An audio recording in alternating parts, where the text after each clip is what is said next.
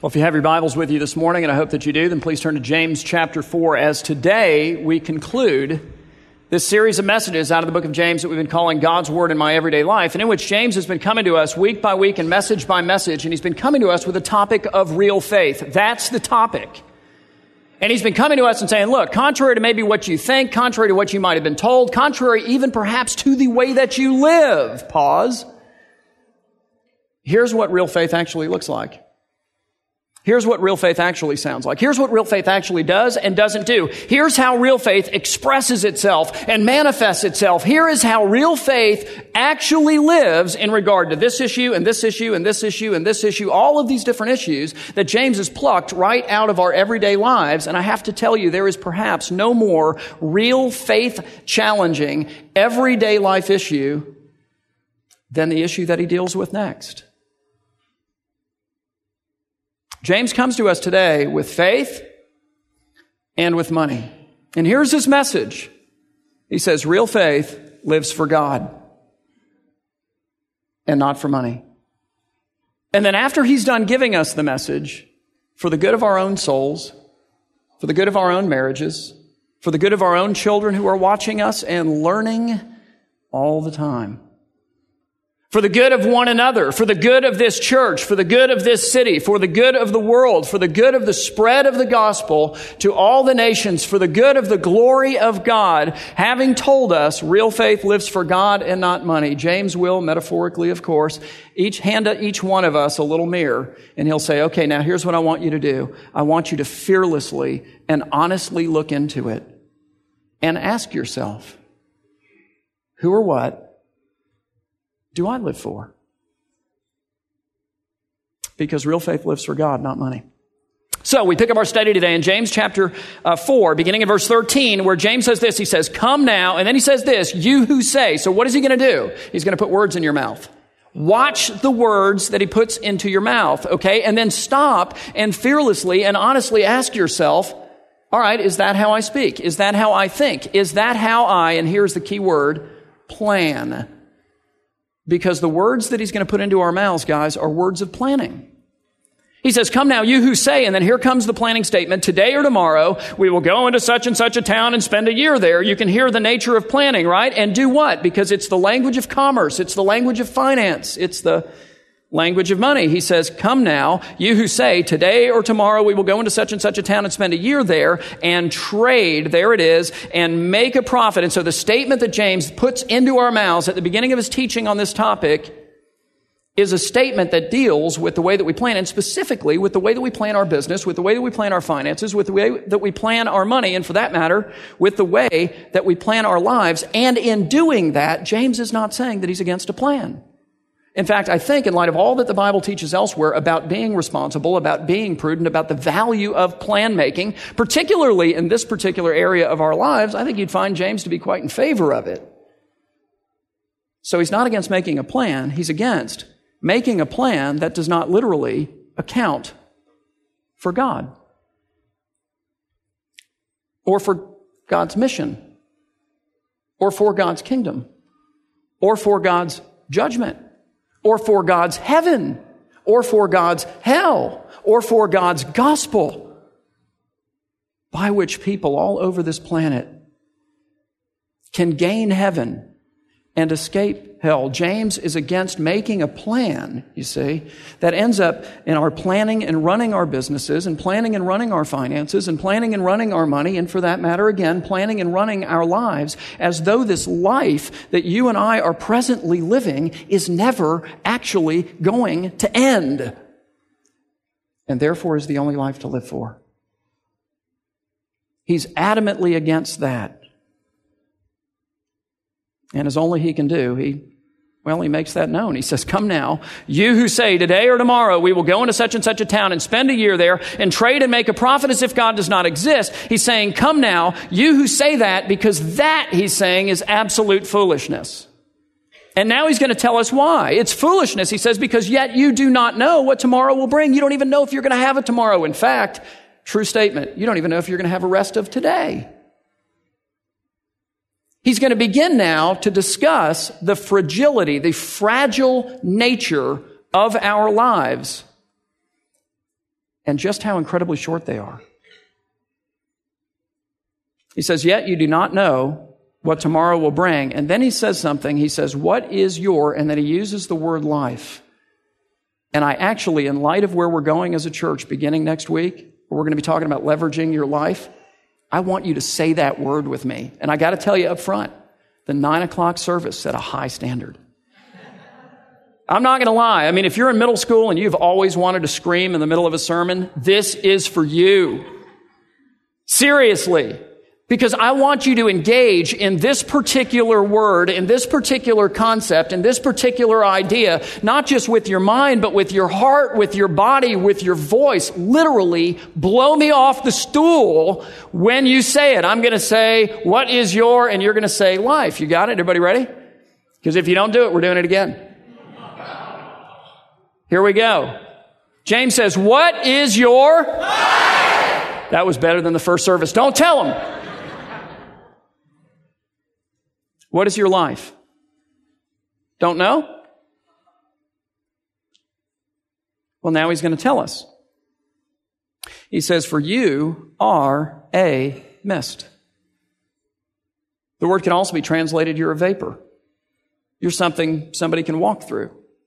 You're something somebody can see through. You're ethereal. You're opaque. You're something somebody can walk into and dissipate with their hands. You're something that is threatened and whose existence is completely wiped out by nothing more than a gentle breeze. You are something that exists until the sun begins to rise and burns you away in about 15 minutes. You are something that is barely here even while you are here, and you're not here for long. He says, what is your life? Okay, all right, let me tell you. He says, for you are a mist. He doesn't say you're like a mist. You are a mist that appears for how long? For a long time, forever. Certainly it will never end, and that's how I ought to live.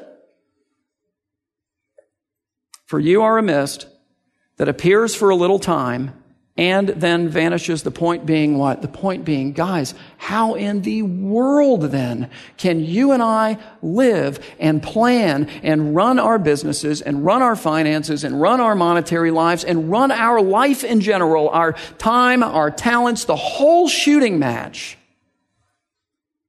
in such a way that does not account for God, for God's mission, for God's kingdom, for God's judgment, for God's heaven, hell, and for the gospel that He has given to us, by which people may escape hell and gain the eternal glories of heaven. How in the world can you and I live like this life that we're presently living is never going to end when it so obviously will? And like it's the only life to live for when it so obviously isn't. Get the idea? I was reminded of that this week. My wife and I were given 2 nights free stay at the Marco Island Marriott. I don't know how many of you guys have ever been there. I highly recommend it, but only if you get 2 free nights, which is a cool deal. And we've been trying to use this certificate for like 2 years and kept pushing it back and pushing. And finally they said, look, you have till November, okay? So we moved mountains to get everything scheduled and everything out of the way so we could leave Thursday and come back yesterday. And Friday night, when we were over there having dinner, I paid with my credit card. And on my credit card, my name is T.J. Hendricks, not Thomas John Hendricks, not Thomas J. Hendricks, just T.J. Hendricks. And so I gave this woman my credit card, and she went off and ran the card or whatever, and she came back, and you know how it is. They come back and they go, oh, Mr. Hendricks, I hope you guys had a nice dinner or whatever, unless you're me and you spell your name the way that I do, in which case they stumble upon it as soon as they start to read it. It's like, oh, well, hi, Mr. Hendricks, that's as good as it gets. So she punted on the last name completely, and she came back, and like with great enthusiasm and in a way that totally caught me off guard, she says, okay, TJ, and she hands me this card. Right? And I was overwhelmed in that moment.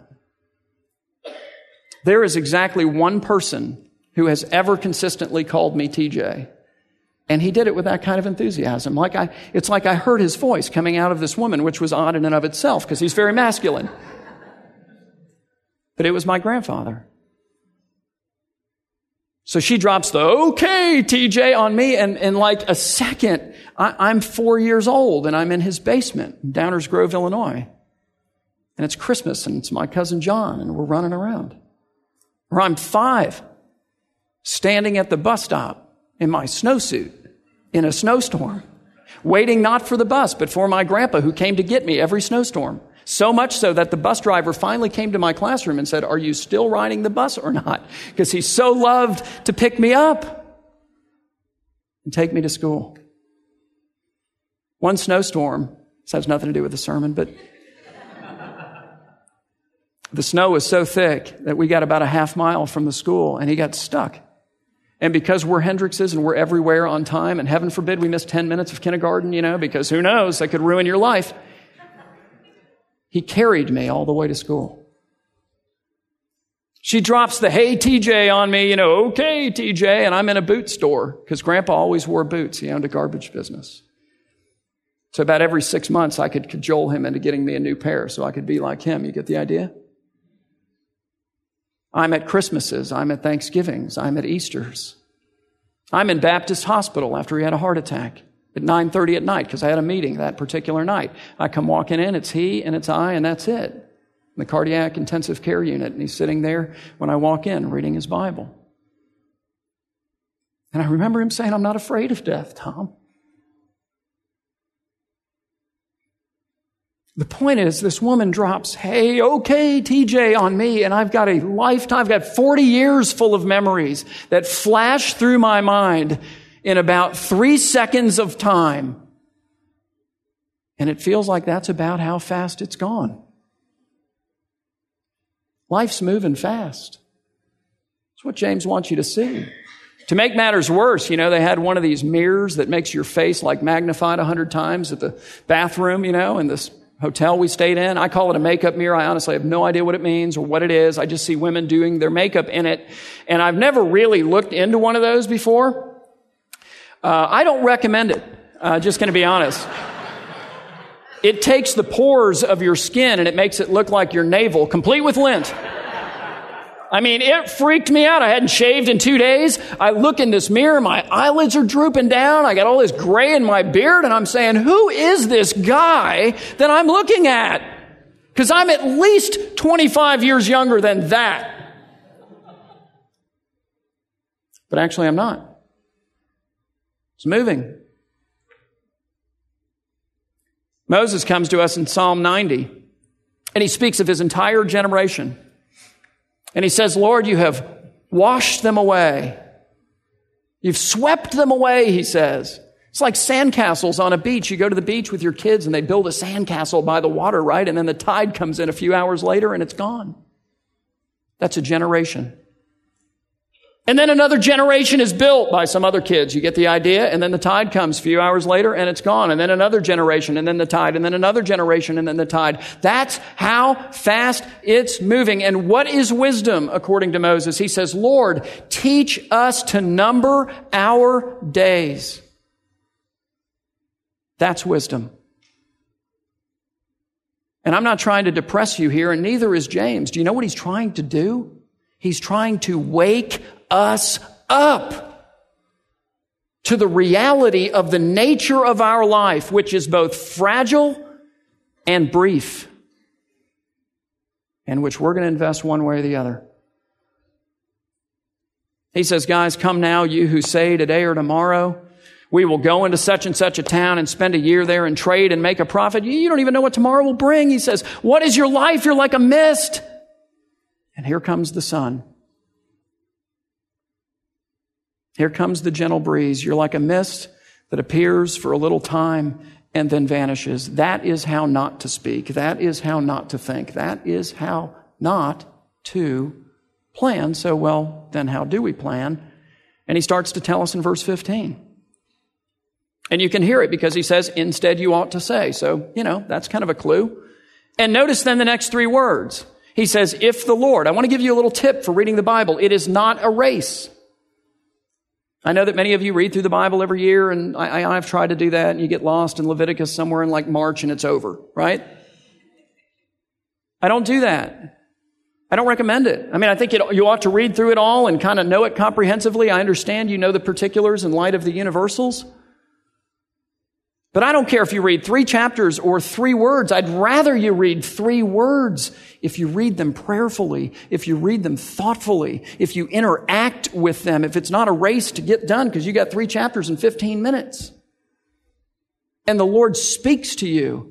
When you read the Bible and you say, if the Lord, you got to stop and ask questions of it like, what Lord? And then ponder that. And let His Spirit begin to answer that question for you.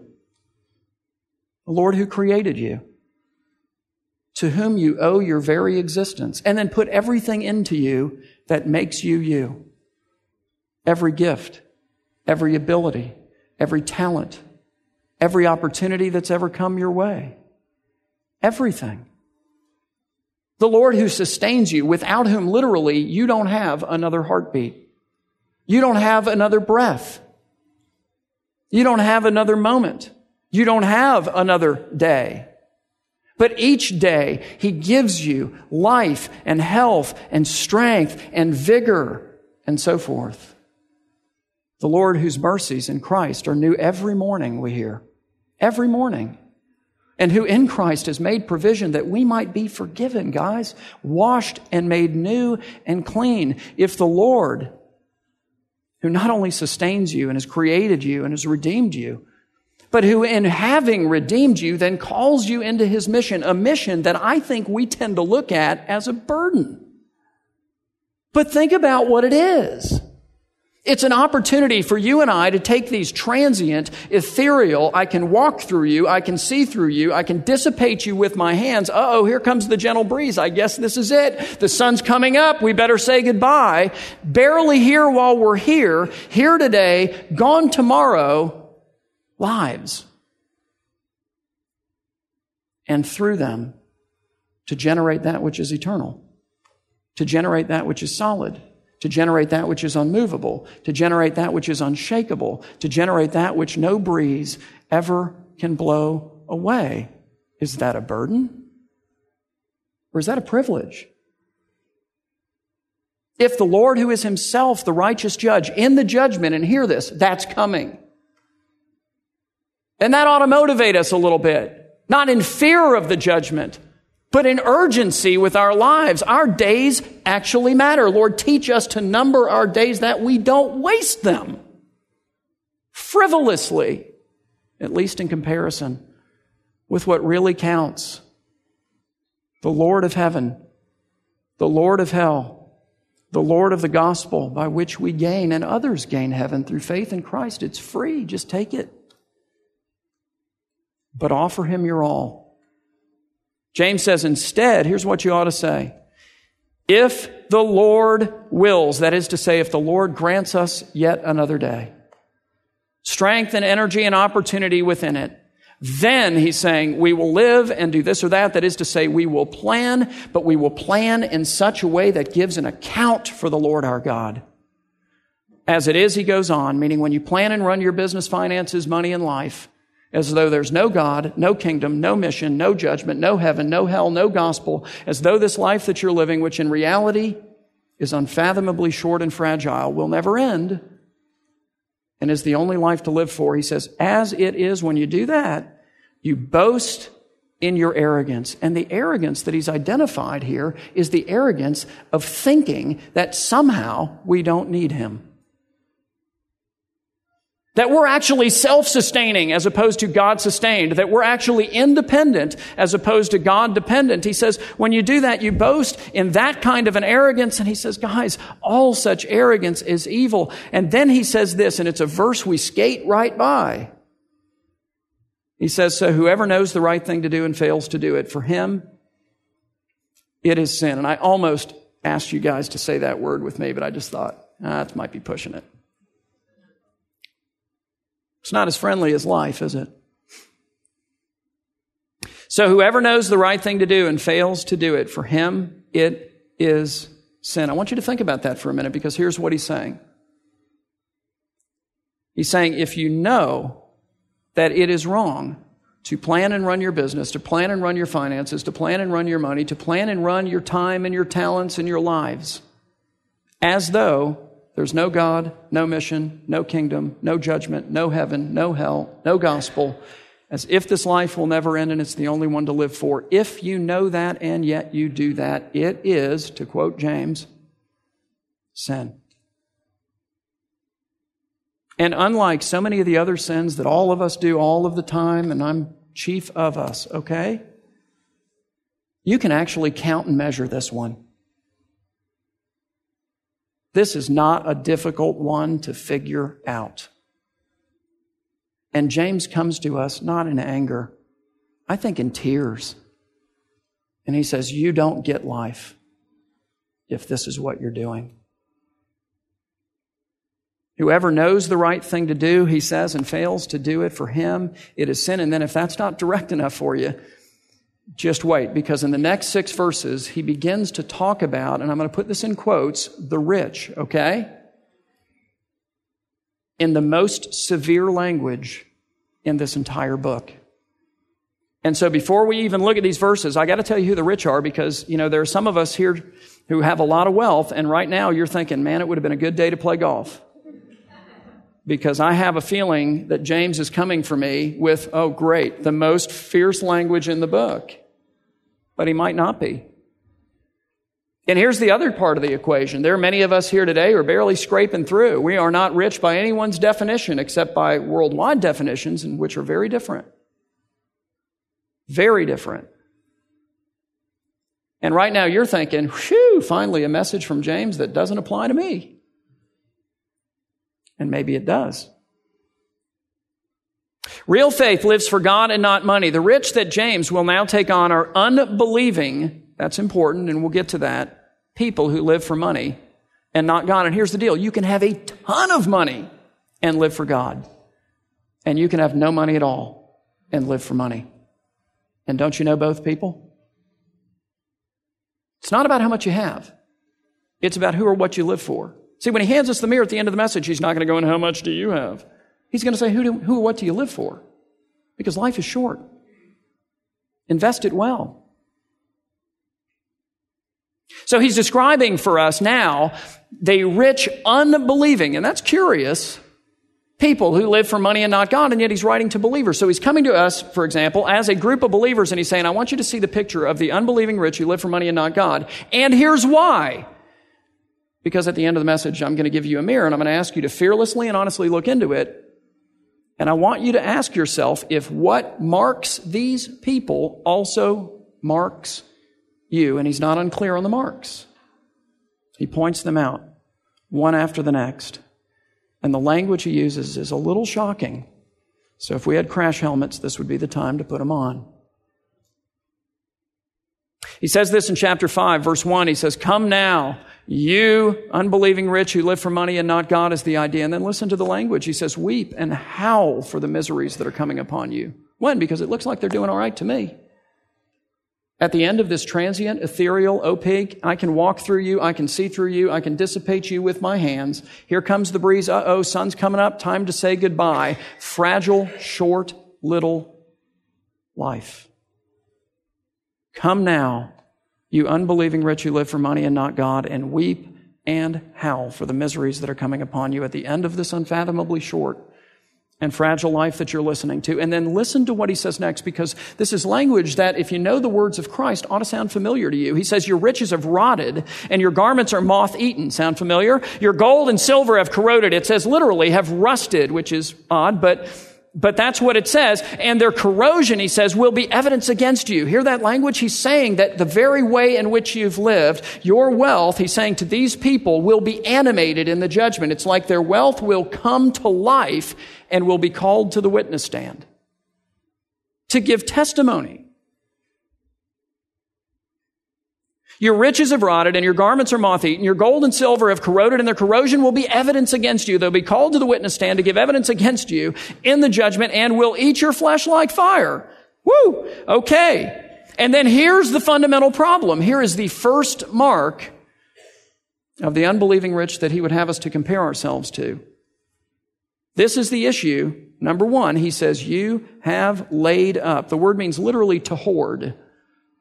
You've laid up treasure in the last days. Now, why should this sound familiar? Because Jesus says essentially the same thing in Matthew 6, beginning in verse 19. And I want you to listen to what he says. He says, do not lay up. That sound familiar?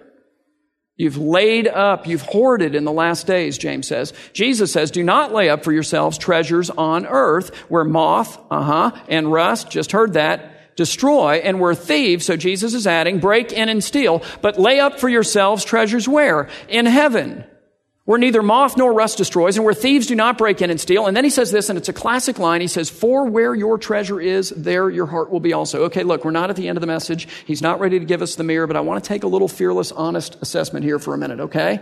This is a raise your hand deal. Don't worry. It's going to be fine. How many of you have heard that statement from Matthew 6 before just now? Anybody? Come on now. Yeah, me too. How many of you have basically grown up in the church and that's been more or less familiar language to you all your life? Will you go that far? All right, good. Do not raise your hand. This next question, you and the Lord. How many of you actually do that?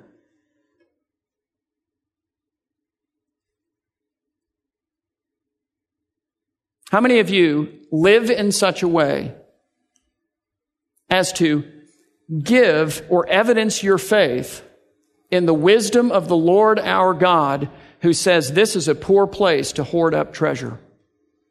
And the place to do it, particularly in light of the brevity and fragility of this life, is heaven. You plan and run your business, your finances, your money, and your time, and your talents, and your lives in such a way as to store up, to hoard up an eternal wealth for yourself there. James says, whoever knows the right thing to do and fails to do it, for him it is sin. And it's like that's not even in the Bible for a lot of us. Come now, you unbelieving rich who live for money and not God. He says, weep and howl for the miseries that are coming upon you at the end of your unfathomably short and fragile life, that you just, like you don't see that.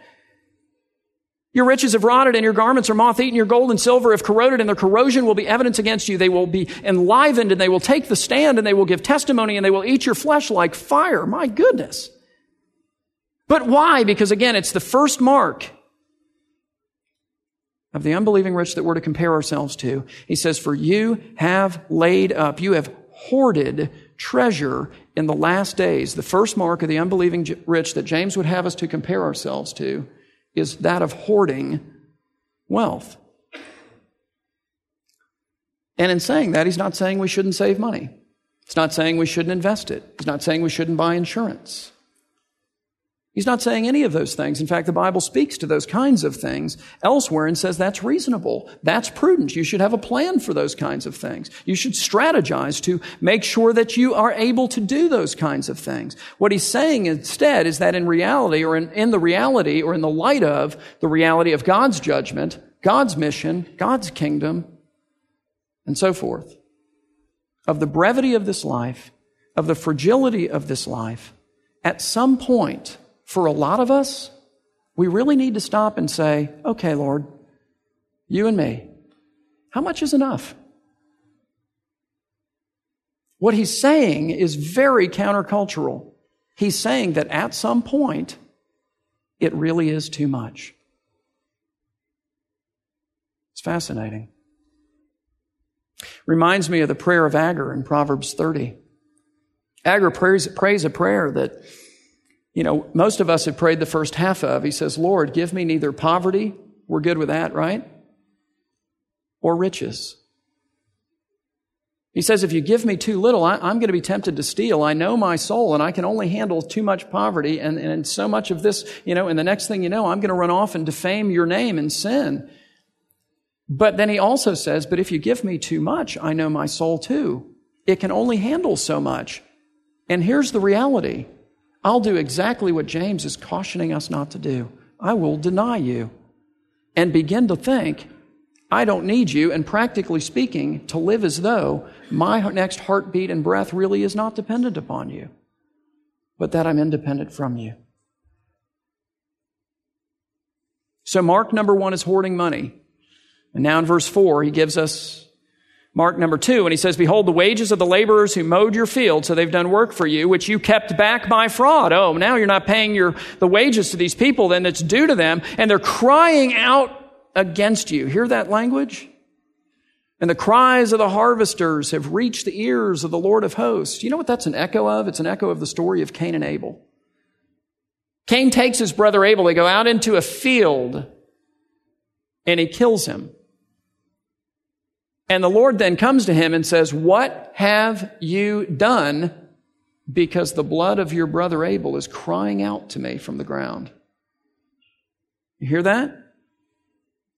Behold, the wages of the laborers who mowed your fields and who are dependent upon these wages for life is the point, which you have kept back by fraud, are crying out against you. And the cries of the harvesters have reached the ears of the Lord of hosts. Mark number 2 is withholding money from people to whom it is due. But please understand that biblically speaking, that category of people to whom our wealth is due is much broader than people who have done work for us, and as a result, we owe them money and ought not to defraud them. Listen to what Solomon says in Proverbs. It's really amazing. He says, do not withhold good. So he's coming to us and he's talking to us about that which we have, money, possessions, whatever. But that we could use to do good for people. And he's saying, do not withhold good from those to whom it is due. It literally says, from its rightful owners. Did you get that? Because he's coming to me about what I have, my money, my possessions, my kinds of things. And he's saying, look, if you have stuff that you, Tom, can use to do good for these other people, your neighbor or somebody else, for example, that I lay on your heart, that I lead you to, if you have goods that you can use to do, good for these guys, it doesn't belong to you anyway. It belongs to them. It's like the Lord comes and claims that which is ours and assigns title to these other people. Do not withhold good from those to whom it is due. When it is in your power to do it, he says, do not say to your neighbor who finds himself in need is the idea. Go and come again, and tomorrow I'll give it. I'm putting you off when you have it with you. Very countercultural and very biblical. The Bible calls you and I to plan and run our businesses and finances and money and life in such a way that we live more modestly than we otherwise would or could. And here's why. So that we can do good for other people in need. So that we can be there for each other. So that we can actually make a real difference for the poor in this city. So that we can affect the ministry and the mission of the gospel around the world. We're called to live more modestly than we otherwise could or would, so that we can take the rest and do good with it. Wow. Real faith lives for God and not money. And James comes to us then with this picture of the unbelieving rich who live for money and not God. And he says, mark number 1, they hoard it. Mark number 2, they withhold it from people to whom it is due, and that includes poor people.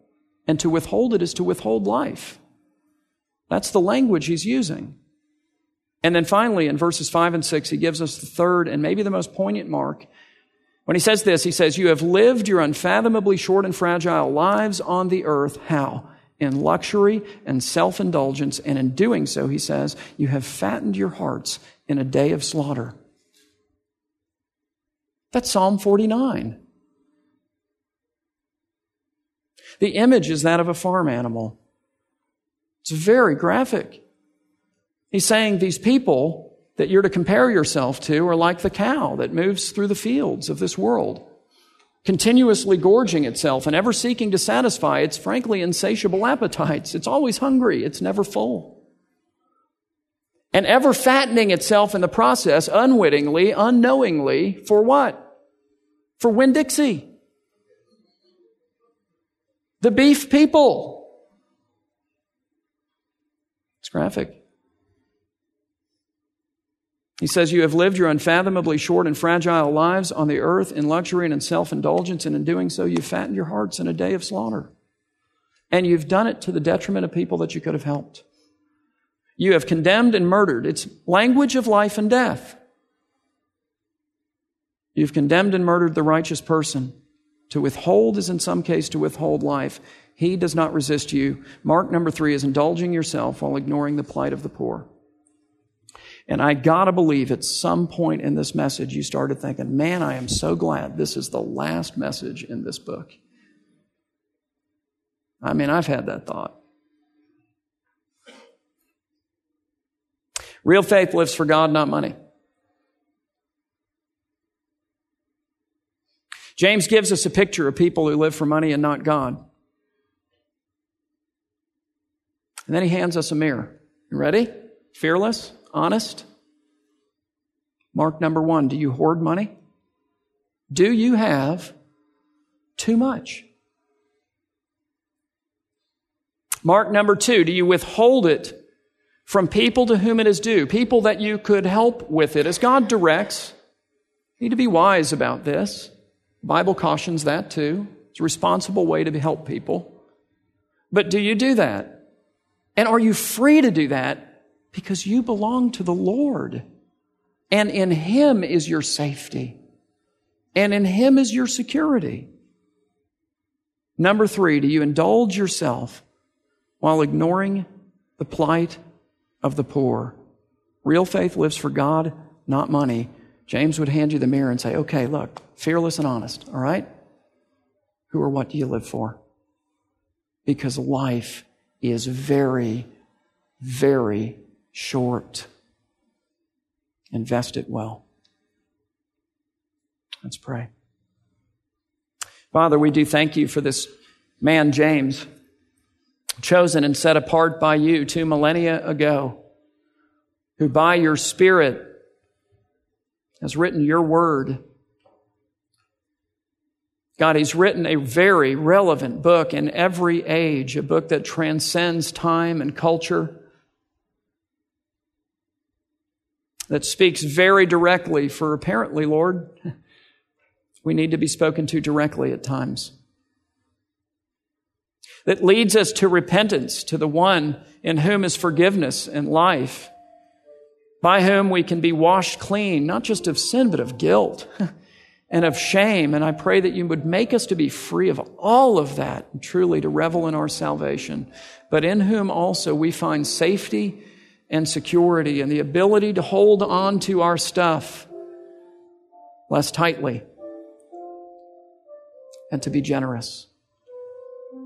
God, make us to be generous after the pattern of the generosity of our Savior who left heaven and clothed himself in the garment of flesh and humility, suffering even death, much less poverty, that we might have life and in him be made wealthy for all of eternity. Awaken us this day to the brevity and the fragility of our lives, to the fact that every day counts.